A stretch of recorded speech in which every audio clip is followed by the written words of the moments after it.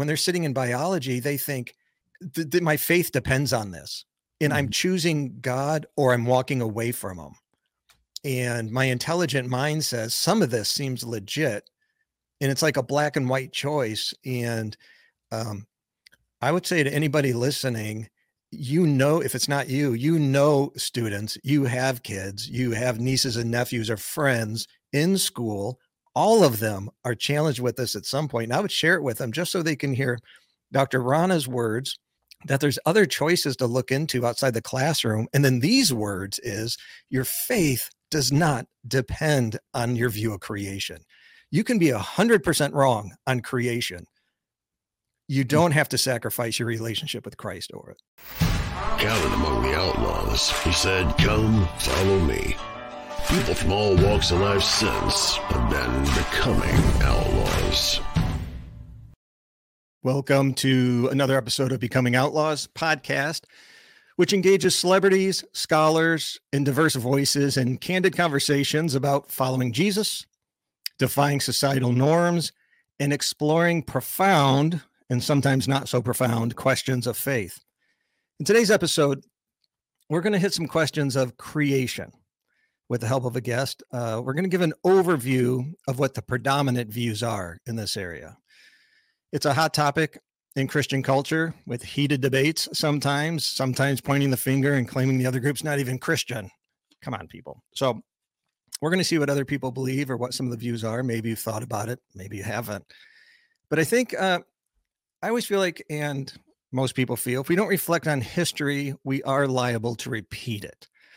So I can tell you a little history story to give us the mindset before going into these different views. So this is a true story. In the 1600s, the church at that time had a predominant view that the earth was stationary and the center of the universe. This was not based on science, but it was based on scripture. It was based on Psalms 104, chapter 104, verse 5, that states, "You fix the earth on its foundation, so it can never be shaken." Well, Galileo at that time was really convicted of heresy by the church because he was claiming that Earth was not stationary and that actually the sun was stationary and planets were rotating around it. He was considered a heretic and he was put under house arrest until his death. And it wasn't until 1992 from the 1600s when Pope John Paul II admitted the church was wrong and Galileo was in fact correct. The scripture verse is true in what it was intended to mean, but not meant to be stated as a literal scientific fact. Science and faith should never be at odds. Our faith that we can agree on for sure is that God created everything. And science is the discovery of how everything works that God created. If science doesn't seem to line up with scripture, the science is off, or we have to have the humility to back up and maybe we're off and perhaps we misread scripture. I think that's how we should approach these topics that are not crucial to our salvation anyway, in the areas that God wasn't that clear on. There's a little room for mystery here. But to help us along is we're welcoming back Dr. Rana. He says I can call him Fuzz. I'm really going to try, but I have a hard time.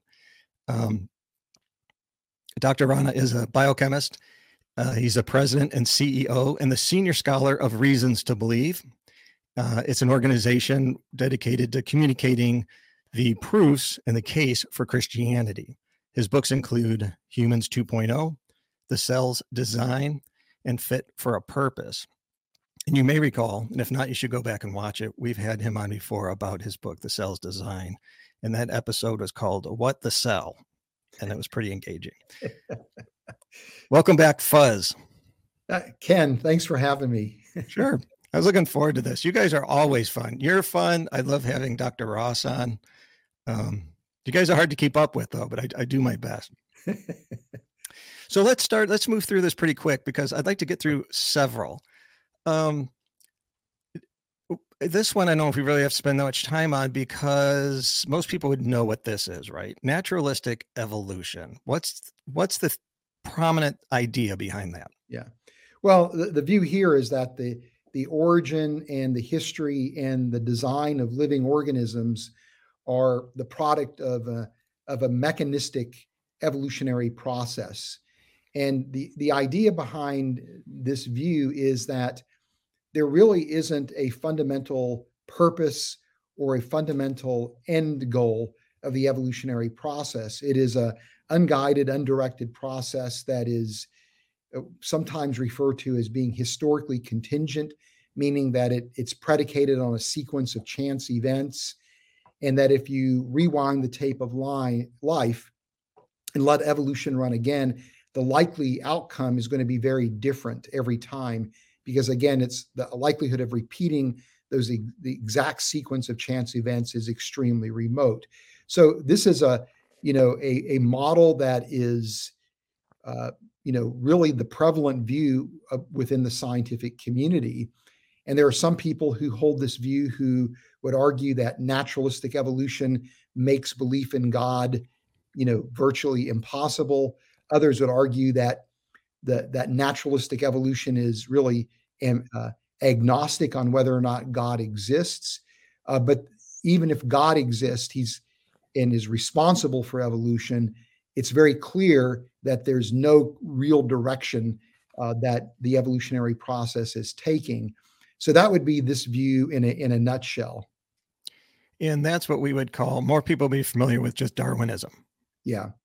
Although we want to be careful about using the term Darwinism because, believe it or not, most evolutionary biologists today are, strictly speaking, not Darwinists, meaning that Darwin's specific ideas about evolution have been supplanted by a much more diverse, sophisticated collection of ideas as to how the evolutionary process transpires.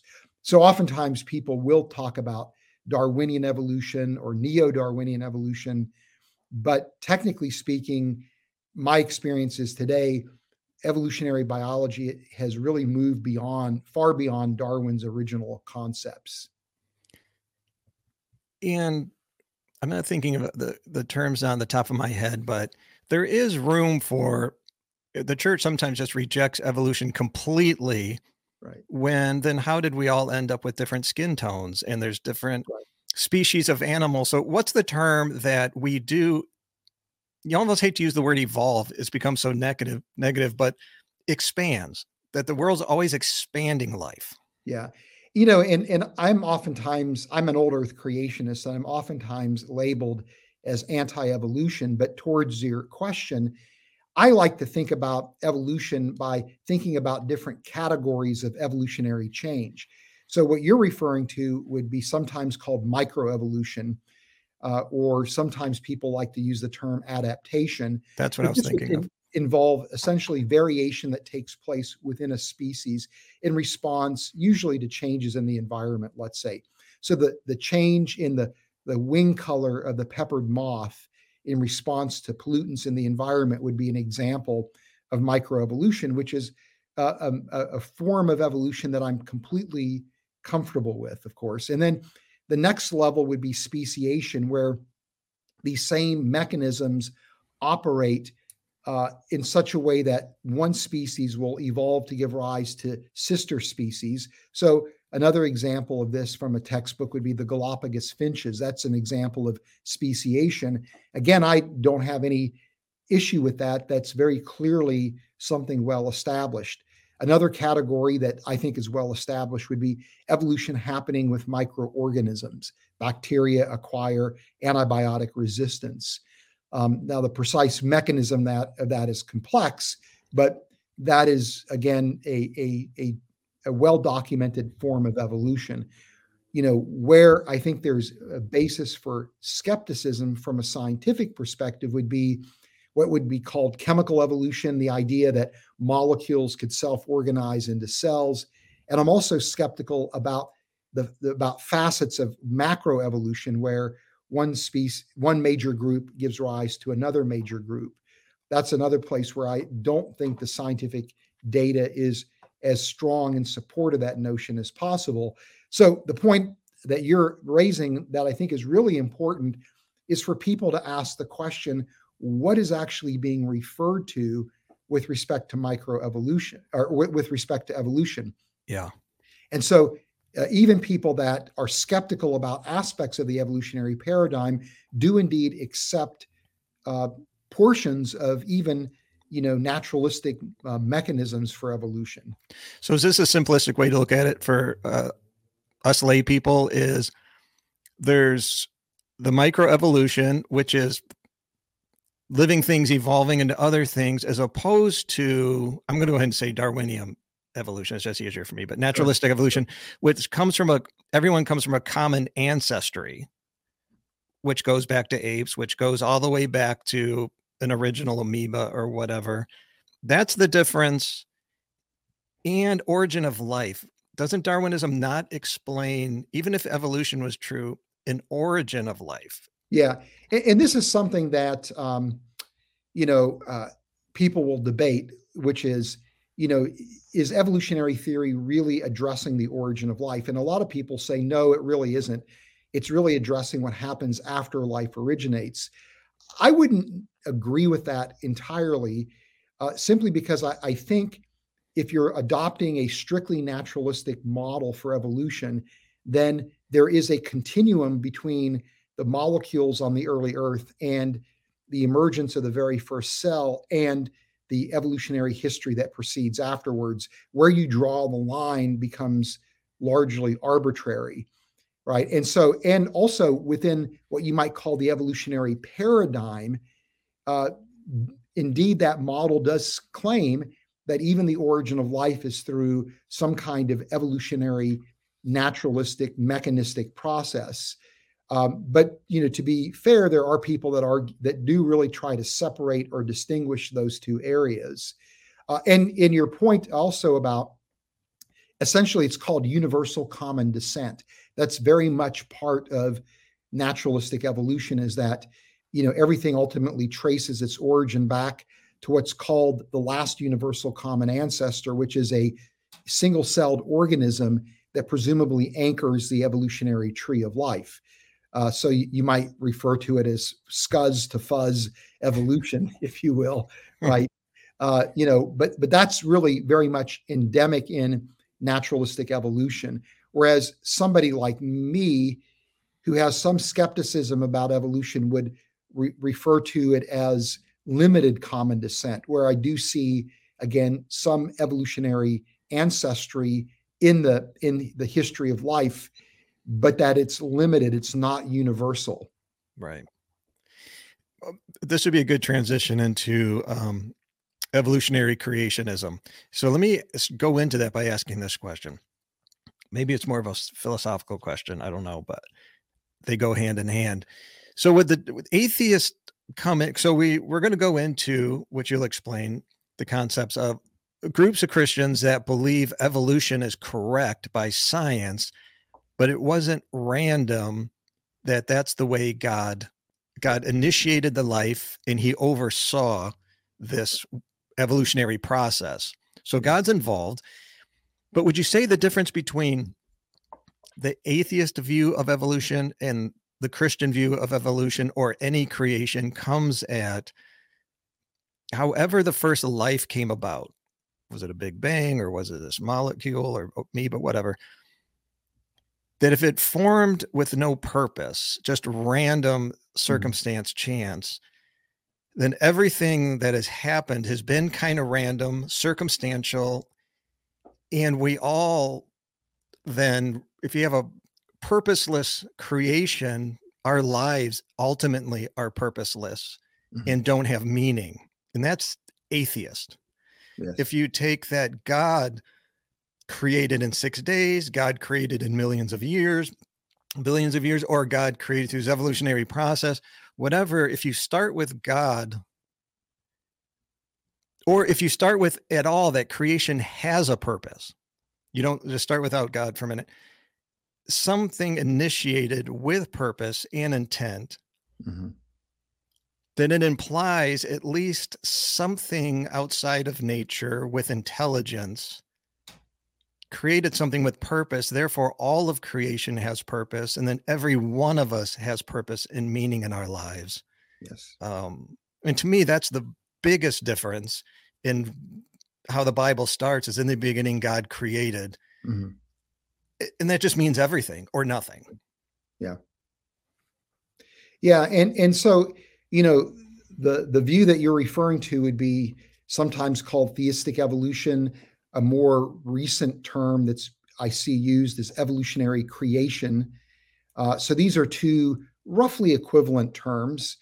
And the bottom line, what this perspective argues is that the evolutionary process was designed by God, and that God is using evolution as a means to create. Now, it's really a spectrum of views. There's not a single viewpoint underneath this umbrella.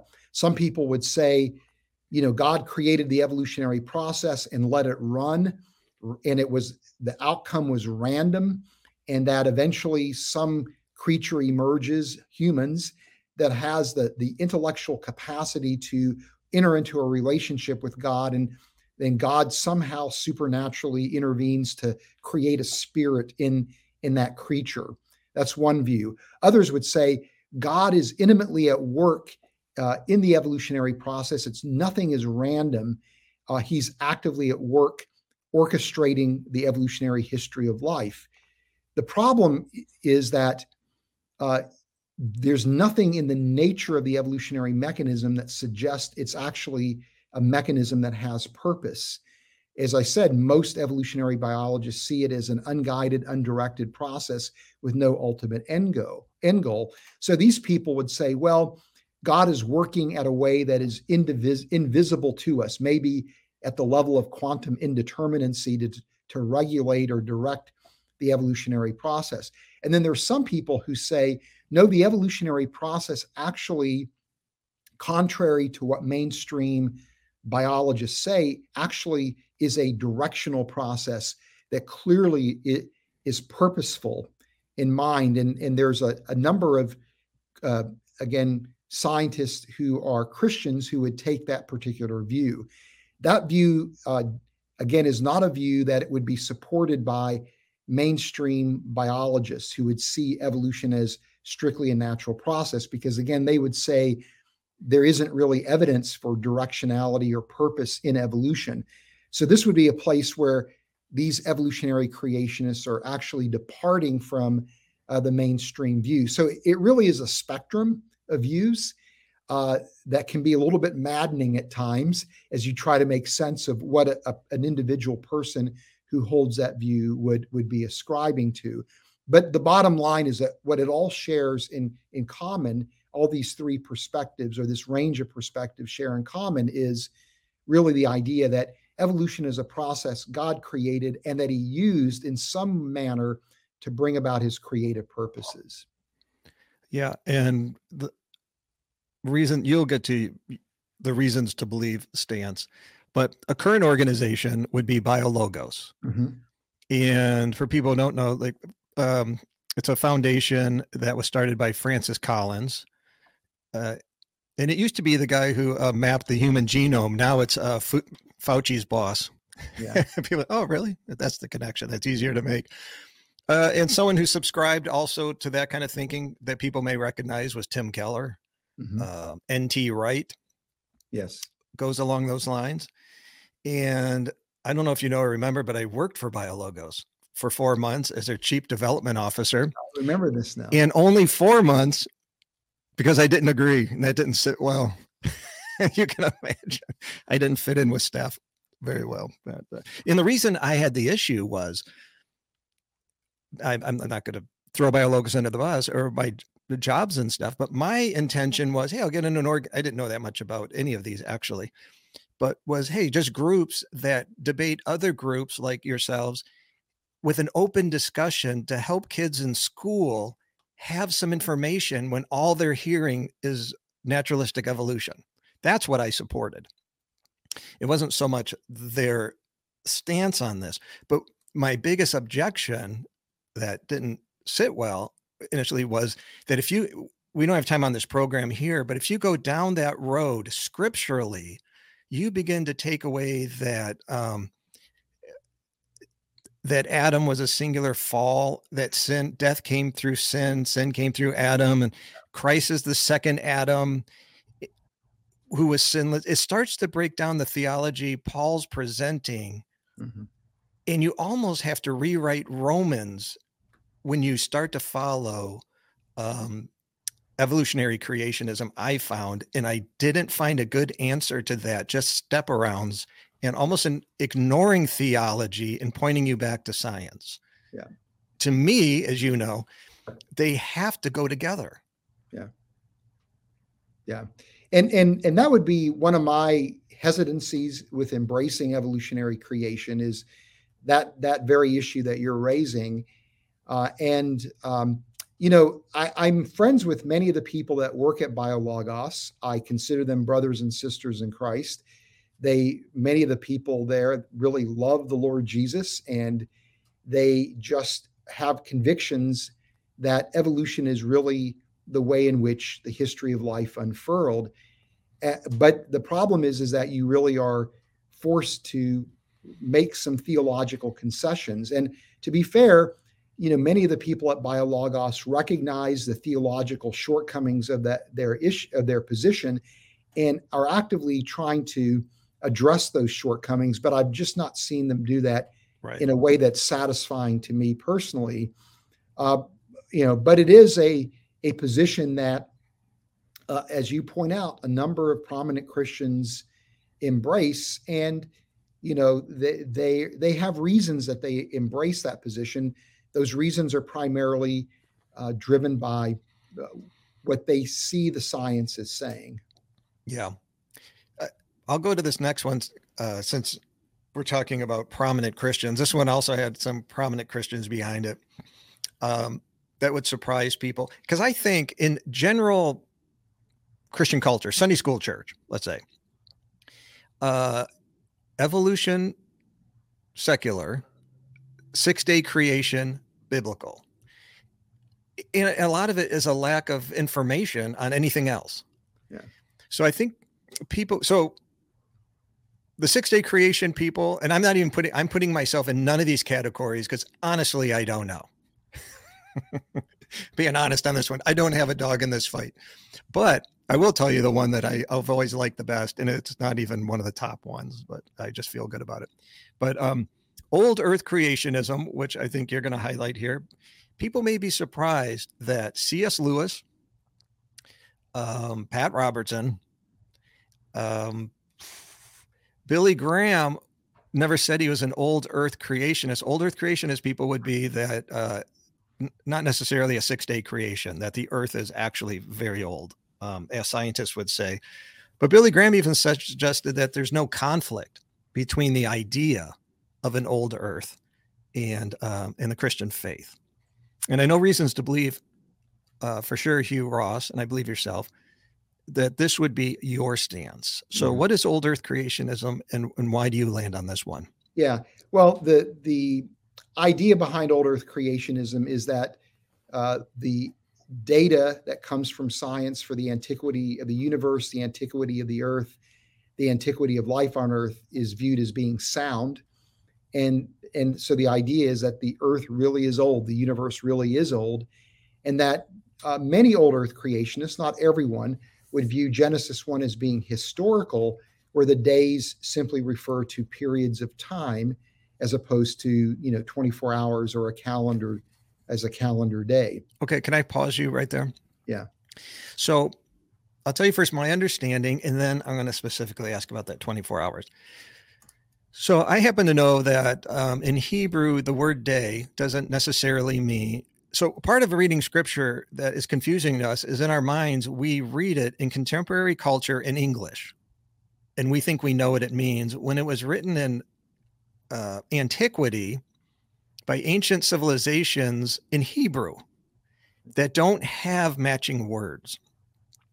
So you have a word like day that could mean day. And what I've heard with the young earth creationists say is one of their, or at least I listened to this one YouTube, and their whole point of proving it was a 24-hour period is that most of the time in scripture, the word day is used for an actual day. Well, that doesn't mean anything, because if the word day can mean an extended period of time, like the day of the Lord, or like a period of time, it doesn't matter how often it's used. It may only be relevant this one time. So it's used one time. So day, as you know, is not necessarily in Hebrew a 24-hour period. But my question is, then why does it say morning and evening? Yeah. Like by putting an exclamation point on, this is a day as you know it. Yeah. Well, I'm not a biblical scholar, so I'm relying on what I read from biblical scholars and the people that I've had a chance to interact with working at Reasons to Believe who are biblical scholars. And one explanation that I've heard is that that if evening and morning were being used to connote that the creation day was 24 hours, the expression should be, and it was evening and it was evening, right? Because in the Hebrew framework, a day began in the evening and ended the next evening. That would have been 24 hours. And so the fact that it says there was evening and there was morning is really a clue that maybe something else is going on here. And in fact, I've heard some scholars say that with Hebrew, there is actually a image associated with words. There is a picture associated with words. And the thought is that what's being communicated there is that what was we were unable to see, that is evening, became that which was visible. So in other words, God is engaged in his act of creation, and that the summary of that day of creation would be bringing it all together, saying that which could not be seen became that which could be seen. And then, of course, we have the seventh day where God rests, and there's no evening and there's no morning, implying that we still are in the seventh day. And there's other passages of scripture that make reference to that. So that idea that there was evening and morning doesn't immediately mean that that day must be 24 hours or a calendar day. And in fact, I heard Walt Kaiser once argue, he is a very prominent Old Testament scholar, that on the first day of creation, a day was created. In other words, on the first day of creation, or the first creation day, a calendar day was created where light was separated from darkness, and light was called day, darkness was called night.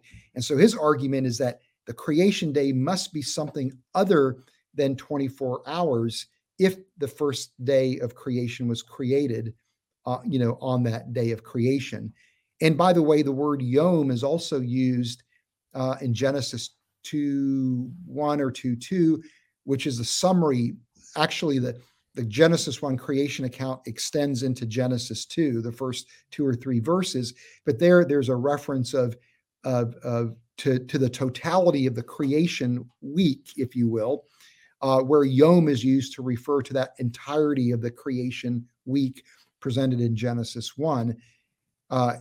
So there are 2 examples of yom being used in that immediate context where they are clearly referring to something other than a calendar day. So in old earth creationism, your view would be that it's clearly an old earth by science. And here's where, we're getting to the young earth creationism people, if that's where you stand, and most of you probably do. So if you haven't tuned out yet, just give us ear.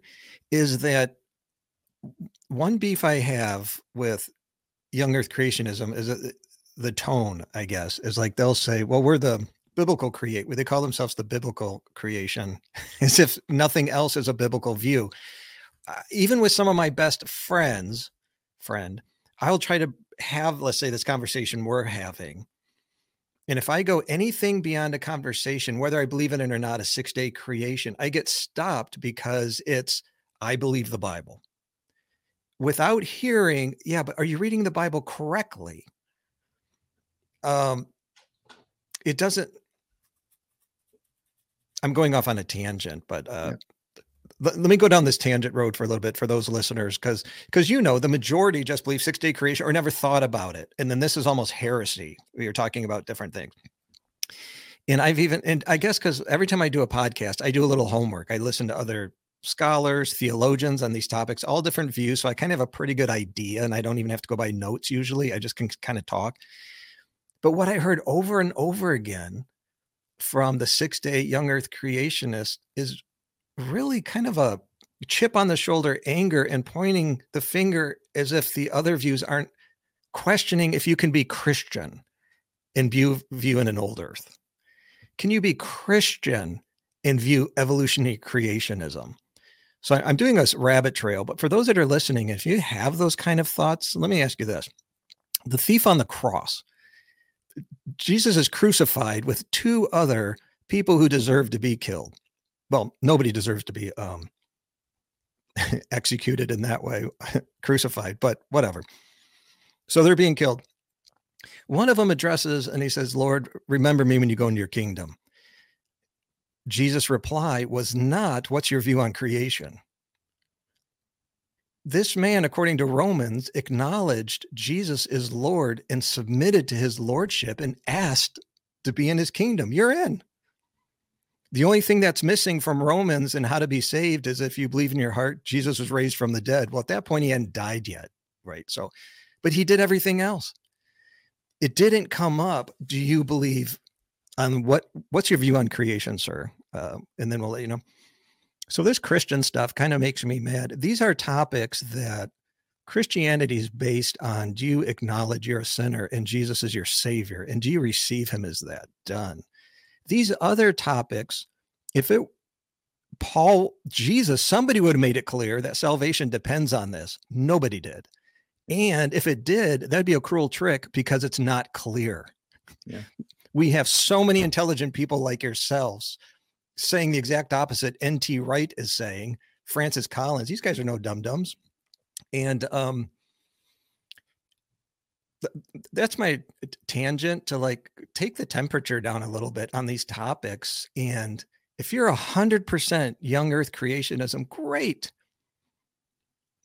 If you don't want to listen to people, great, but don't judge their eternal salvation on it. Yeah.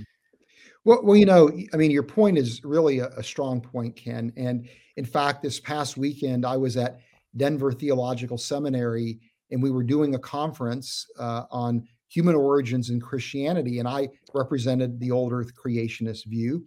And we had 3 other people that were representing an evolutionary creationist view.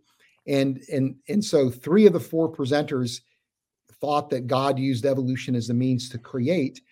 I took the view that there was a real historical Adam and Eve that were the first humans created by God in his image and gave rise to all humanity. There were 2 other people that held to a historical Adam and Eve, and one person that said Adam and Eve were mythical, but they all saw God using evolution as a way to create, and they all had a very strong commitment to the lordship of Jesus Christ. And they all 3 had, in addition to me, all of us had a very strong commitment that science and the Christian faith are in harmony with each other. We were just simply presenting very different models for how God would have brought about his creative purposes with regard to the origin of humanity.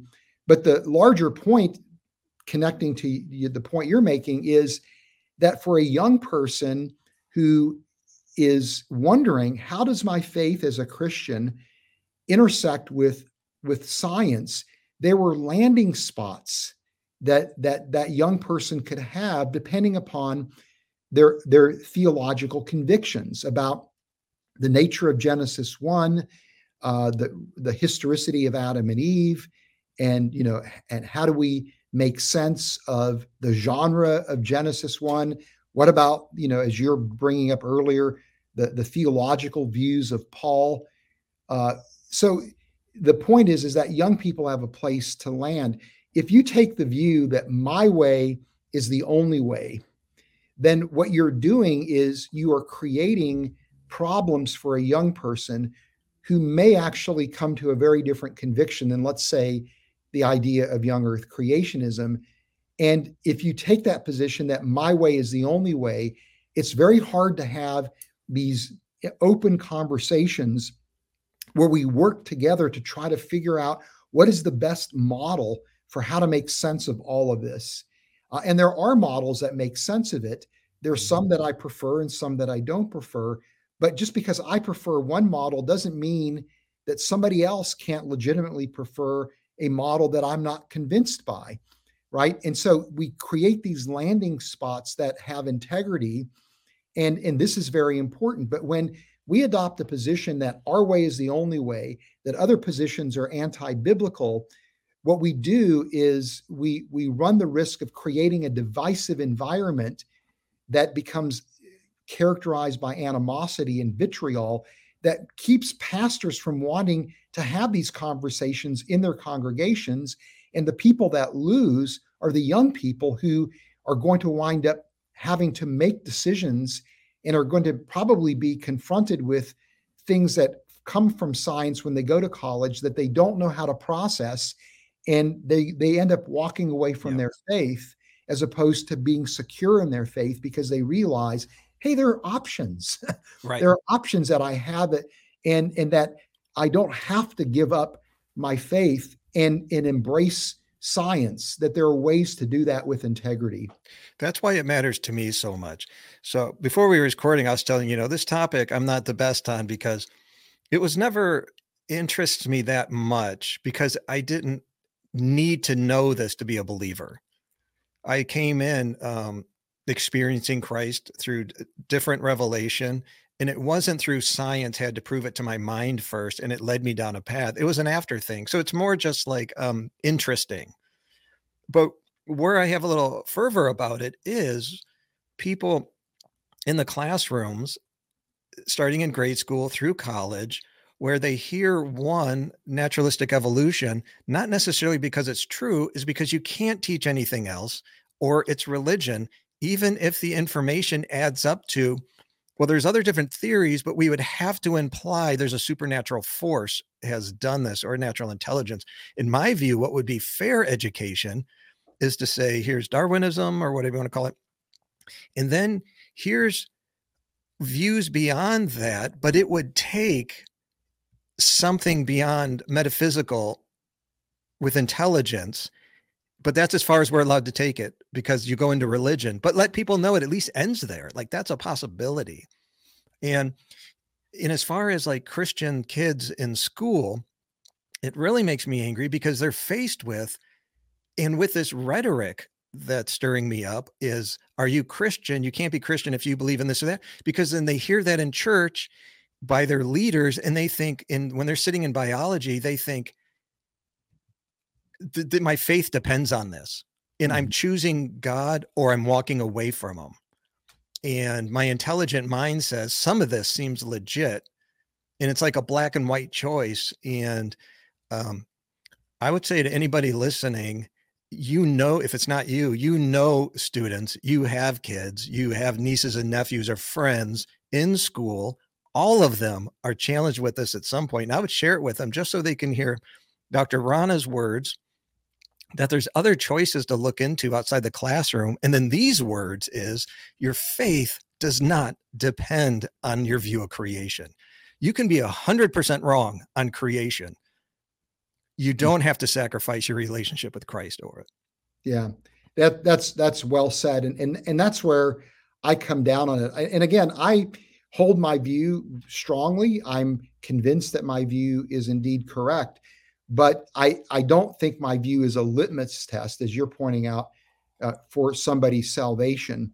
And I think we want to be humble, and we want to have charity towards one another as we wrestle through how science and faith precisely fit together. I think that there is no question that many of the ideas that we see in Scripture harmonize with the discoveries in science in very powerful ways, which gives us confidence that what we see in Scripture is true. We have good reasons from science to think that indeed there is a creator, and that creator is very much likely to be the God of the Bible. So there are good reasons, but when we're trying to put together the specific details of the models that we hold to, it's a very complex enterprise. How do we understand the genre of Genesis 1? again, is a historical Adam and Eve essential to the Christian faith? And if so, what is the range of parameters? These are complex issues that very brilliant people are engaging and wrestling with. What is the mode of action for how God creates? Is it through process? Is it through intervention? Is it some combination of these things? And the list goes on and on and on. So this is a very complex enterprise that people are engaged in. But what's exciting to me is that there are, again, viable models that really give everybody a choice. You're able to settle into a position that makes the most sense to you, depending on how you're weighing the different arguments and different evidences. And I'm completely comfortable if somebody, again, holds a position different from mine, if that position gives them security in their faith. To me, the tragedy is to create a stumbling block for somebody so that if they feel as if they reject my position or another position, they can't be a Christian. As you're pointing out, that is a real travesty, and it's unnecessary. It's completely unnecessary. Right. Yeah. And I didn't do, for time, I feel like we should move on. I didn't allow you to really justify your position. You can throw in anything you want, but I would like to say that at reasons.org, you'll find lots of materials, blogs, podcasts, books that deal on other science issues, but a lot on, or they could look at the, that particular old earth creationism. And I will say one thing I learned from Biologos that I did agree with, and that I use often when I talk to young earth creationism people, is because they'll say, well, I believe God can do magic tricks. Basically, sure, he could pop everything up in 6 days. He's God. Sure, that's an answer to everything, I suppose. It doesn't seem the way he works throughout other scripture, which is even through human lives, he works through generations and time. Yeah. I don't subscribe to the evolutionary creationism. However, I would say that I do agree with that if the earth in the universe isn't old, he sure created it to look old. Yeah. Because you can't make stars. Stars take a long time. Yeah. All of that takes a long, long time. And then, of course, an argument would be, well, he didn't make Adam a baby. He started him as a man. Well, I guess you can do that. Yeah. But yeah, and let me real quickly just give some justification for my I'm position. Here all night. It's your time. I'm and then we can move on. But but the bottom line is that, again, as an old earth creationist, I'm convinced of the scientific evidence for the antiquity of the universe, the earth, and life on earth. But for scientific reasons, I'm not completely convinced that evolutionary mechanisms can fully account for the origin and the design and the history of life. There appear to be places, to me, where evolutionary theory breaks down when trying to explain some of the key transitions in life's history. And so for that reason, I think that, again, some measure of skepticism about the grand claims of evolution are justified. I also think that the design that we see in biology and in biochemistry is bona fide, authentic design, that it's not the appearance of design, but it's bona fide design. And so those are reasons why I am in the old earth creationist camp. But again, I don't reject the evolutionary paradigm wholesale. There are aspects of the evolutionary paradigm that I do believe are successful. And I see God working through a combination of intervening as well as allowing natural process evolution to unfold. So it's really a perspective that is kind of in between, an anti-evolution view and a view that is, embracing evolutionary theory wholesale. It's kind of an in-between position. And I agree with you that for theological purposes and for the genealogy structure of all of Scripture, there has to be a historical Adam. Mm-hmm. And before we move on, having said that, as brief as you can, how do you explain then, like, Neanderthals? Right. Well, I mean, our particular view is that the creatures like Neanderthals were real creatures that existed. We don't see them as evolutionary intermediates to humans, but rather we see them as part of God's creation.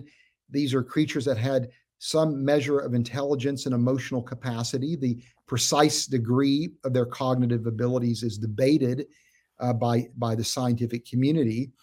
So we take the view that these creatures, again, were intelligent and had emotionally rich lives, but that they lacked the image of God, that only human beings bear God's image, which technically I think that Adam and Eve and their descendants were what we would call scientifically, anatomically, and behaviorally modern humans.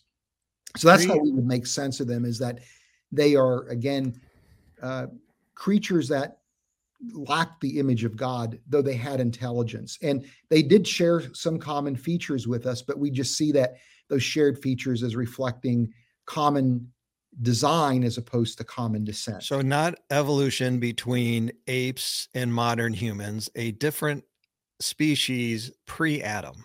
Yes. And that Adam is the first one made in the image of God, a whole new creation. Yes. Yeah. Yeah. Okay. We still got young Earth. And I'd like to touch on intelligent design because I have a question about that. But I do want to real quick give mine. So I'm going to tell you about this one, even though you know it, because it's the only one I know pretty well.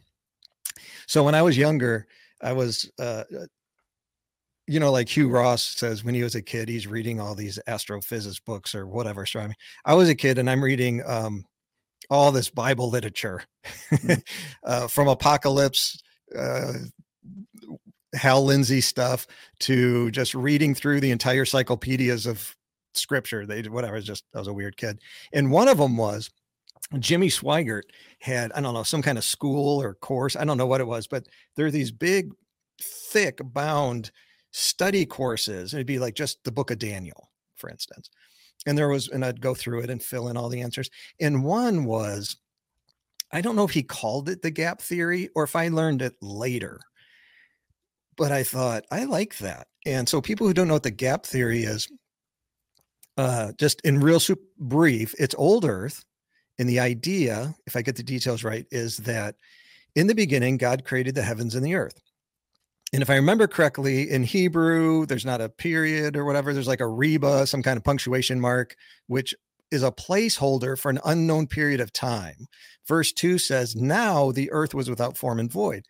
Later in Scripture says that God creates nothing form and void. So it looks like somewhere between verse 1 and 2, his creation, and verse 2, something catastrophic happened and it was flooded, whatever. And then fast forward. Oh, and by the time we get to Garden of Eden, seems like right away, the creation supposedly says recreation, that there was something before, which would explain Neanderthals and all this kind of bones we find of other things. And it explains why not a snake, but I think if we study the Hebrew, you'll find out just some kind of appearance of Lucifer in the garden talking to Adam and Eve. He's already fallen. He's already a deceiver. And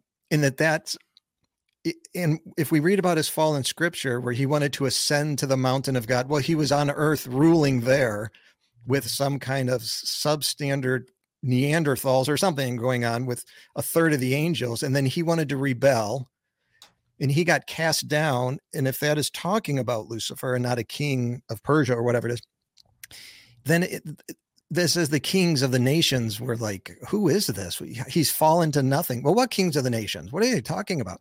Well, that maybe Lucifer fell and these subhuman things or whatever saw him fall.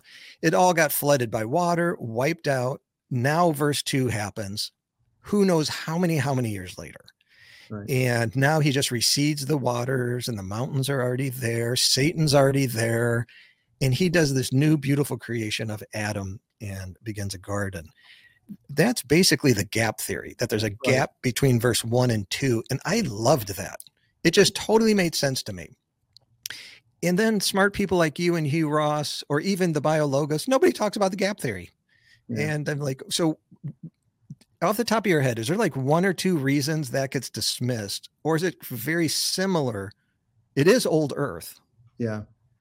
Or is it, to me, it just seems like it was kind of like a fad, and then it disappeared. And that's my, my sense too, is that it just feels like, for whatever reason, that particular perspective has fallen out of favor or has lost popularity and has been supplanted by other perspectives.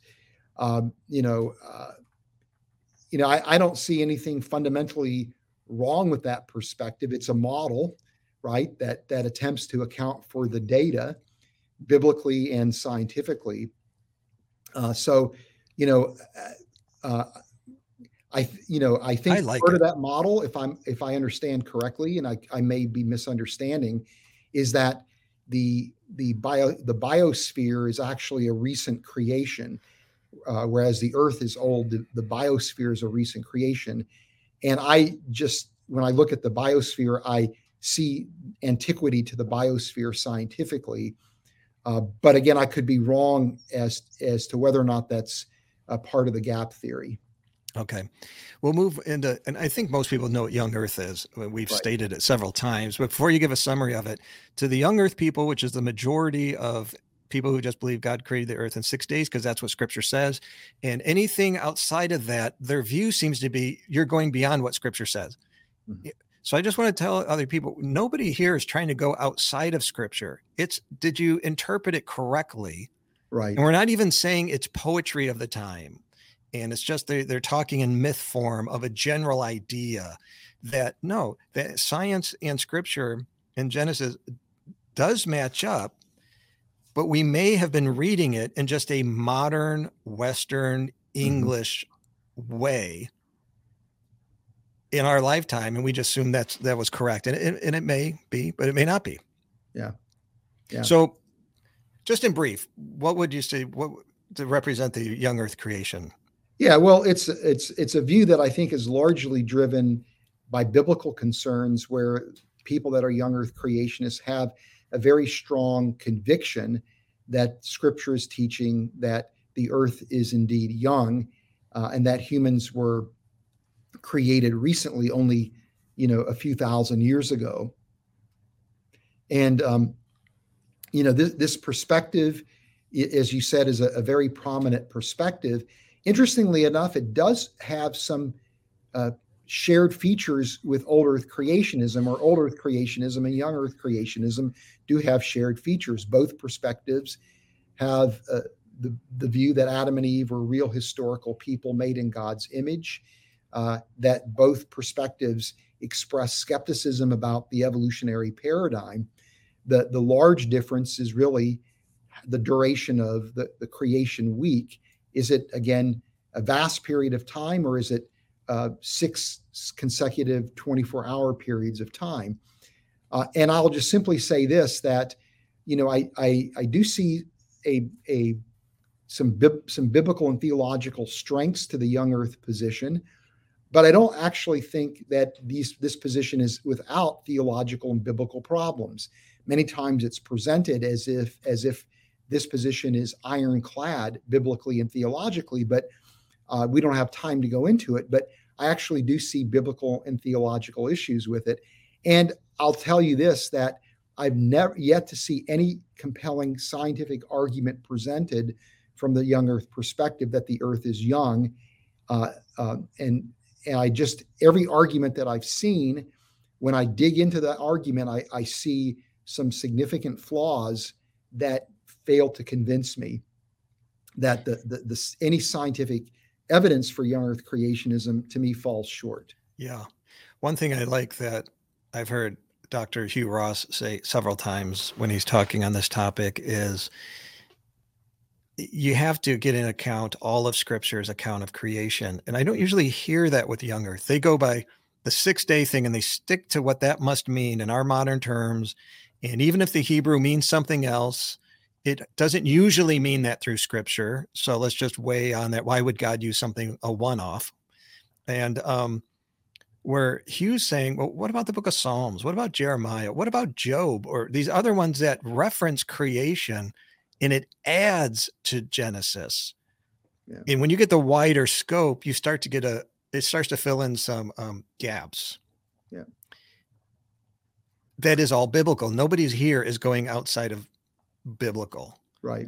Well, it's interesting, and I've got a collection of passages of scripture that literally make the point that the earth is old.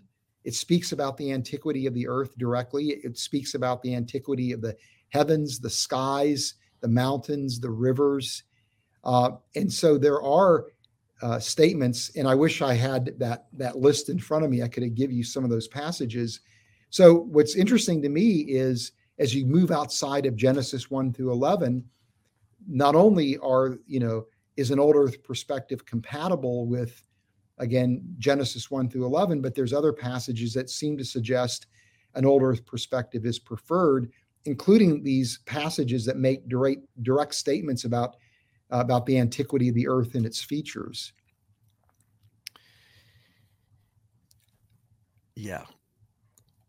So young earth, I don't know. Where my position is, I really want the gap theory to be true, but that's because I held on to it for so long. I didn't really I don't have a dog in the fight, but I just think that old earth lines up so well with scripture. And I don't take scripture lightly at all, or just want to say, if it doesn't fit my view, oh, well, it's a metaphor or whatever. And what I've heard young earth people say, or it's referred to young earth, is where they take the Bible literally. You have to, well, not everybody takes the Bible all literally, and you don't. I'm pointing to them. I could be young earth. I don't know. I don't have a strong stance. I think it sure appears to be old, and that science should line up with scripture. And I don't think it's twisting scripture. But for instance, Jesus says he's the door. Right. Well, he's not literally a door, but he is the door to salvation, and he is knocking, and you answer. Right. His spiritual knock on your heart, and he will enter you. It's a perfect analogy or metaphor, but he's not literally a door. Right. But I'll hear young earth creationism like, well, that's the literal one, or they call themselves biblical creationists. Well, that's really rude. Even if I'm young earth creationism, it's just an insult to you. I know you're a believer, right, and everything you're saying is Bible based, but I'm excluding yours as not biblical. Yeah. Or not. Yeah, go ahead. Well, I often hear that it's just simply a plain reading of the text. Well, maybe a plain reading of the text for you, but it's not necessarily a plain reading of the text for other people. Yeah. And, we want to be careful, as you mentioned earlier, that we're not just simply reading it in our modern context, that we recognize that this was, a passage of scripture that was given initially to people that were descendants of Israel, right?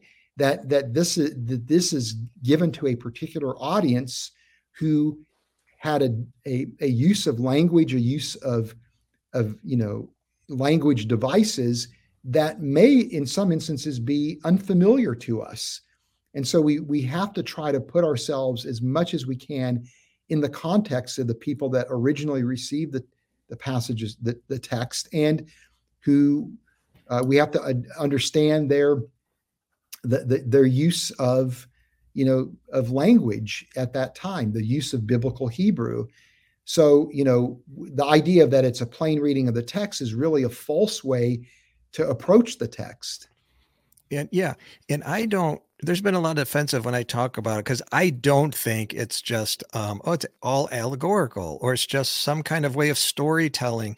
However, scripture is, as you're referring to, and I don't know if a lot of people understand, I just call the Sunday school people, that there's different genres of scripture. There's wisdom literature. It's written differently. The apocalyptic literature is completely written differently. Jesus spoke in parables. That was a form of the day to get truths across without ever saying the truth. Spiritual truth in physical story form. And then to say this area may not have any kind of story form in its culture or day is just kind of limiting and a little naive, I think. Yeah. Okay, Fuzz, I got one left. And here's this one that where my confusion is, don't these all have intelligent design involved in them? Because these are all, except naturalistic evolution. Right. The rest are Christian, if not at least a theist point of view, that there was an intelligent creator and a designer. Right. So what makes this different than that general idea? Yeah. And your point is really well made, and that is that the term intelligent design is a really a broad term that I think, evolutionary creationists, old Earth creationists, and young Earth creationists would all embrace. Maybe the places where design is seen might be considered to be different in those three models, but they all embrace intelligent design. I heard Dennis Lamoureux, who is from Canada. He's a biblical scholar as well as an evolutionary biologist, say that he believes in intelligent design. He thinks God intelligently designed the evolutionary process. But with respect to the intelligent design movement, this is a movement that argues that biological systems are designed, that they have this appearance of being intelligently designed, but that the position is really agnostic on who the designer is, and really is even agnostic on things like the age of the earth, even things like common descent. And so there are people in the intelligent design movement who are not necessarily Christians, who might be Muslims or might even be agnostics, who are just simply convinced that there is evidence for design in nature.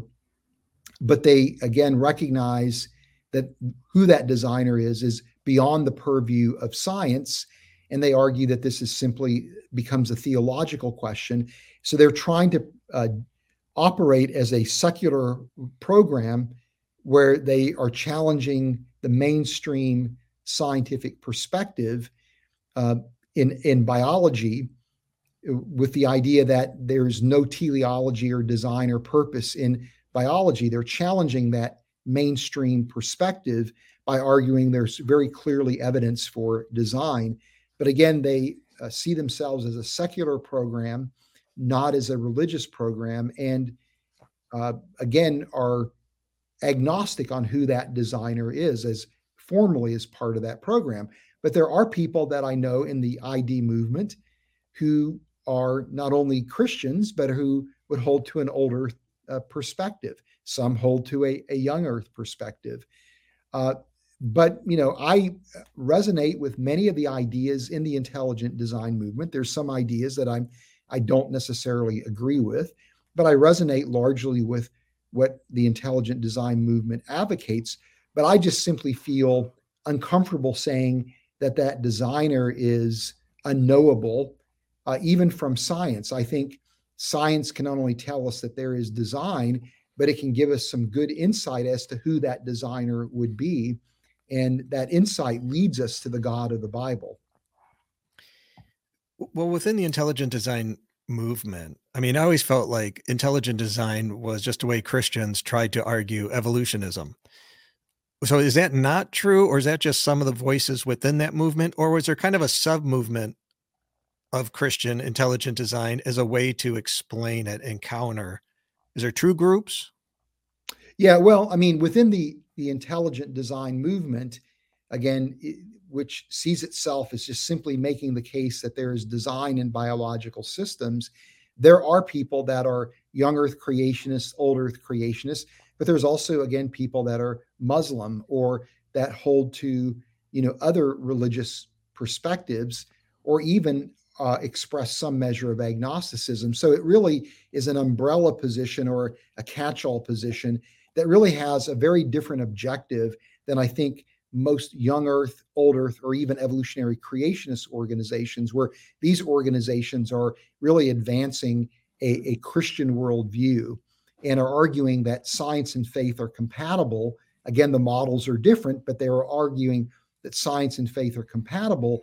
And as a result of that, we can trust the message of Scripture. Whereas the ID movement is just simply saying there is design, and they're stopping at that point. But because again, all three positions, evolutionary creation, old Earth creation, and young Earth creation, are in a sense design perspectives. They interact seamlessly with the intelligent design movement, if that makes any sense. Yeah, it makes as much sense as it can for me. Hey, I appreciate your time. We crammed a lot of info. Each one of those could be an hour long. Well, as an intro to dig into the science of them. So I appreciate the overview, and I hope that was helpful for people. So I mentioned reasons.org is where they can go, and what would they find there? Or is there anything you'd specifically guide them to if they're interested in this conversation? Yeah. Well, I think the place, again, as you mentioned, to go is reasons.org, where there's just a whole range of resources that are available to people, many of them that can access for no cost. And it gives you at least an old Earth creationist perspective on, the science faith conversation. Also, we have a YouTube channel called Reasons to Believe, which houses a ton of videos that deal with a wide range of science faith issues.